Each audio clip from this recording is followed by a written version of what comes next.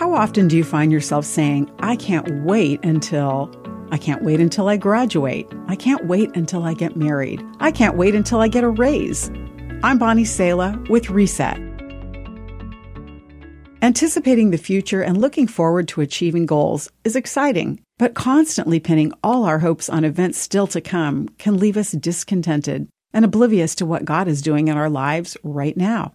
The true gold isn't found in the promising glimmer of tomorrow. The treasure lies in cherishing today, seeing the person in front of you, listening attentively, savoring the blessings, working wholeheartedly.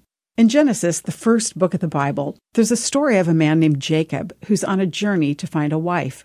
Alone and far from home, he falls asleep on the hard ground with a rock for a pillow. Jacob has every reason to look ahead, hoping for a better tomorrow. His present feels uncertain and uncomfortable. However, that night, Jacob dreams of heaven opening to him. He sees God and hears his voice offering the sweet assurance that God is with him, providing for Jacob wherever he goes. Then Jacob awoke from his sleep and said, "Surely the Lord is in this place, and I wasn't even aware of it." Jacob was so concerned with his present circumstance, he missed the presence of God right there with him.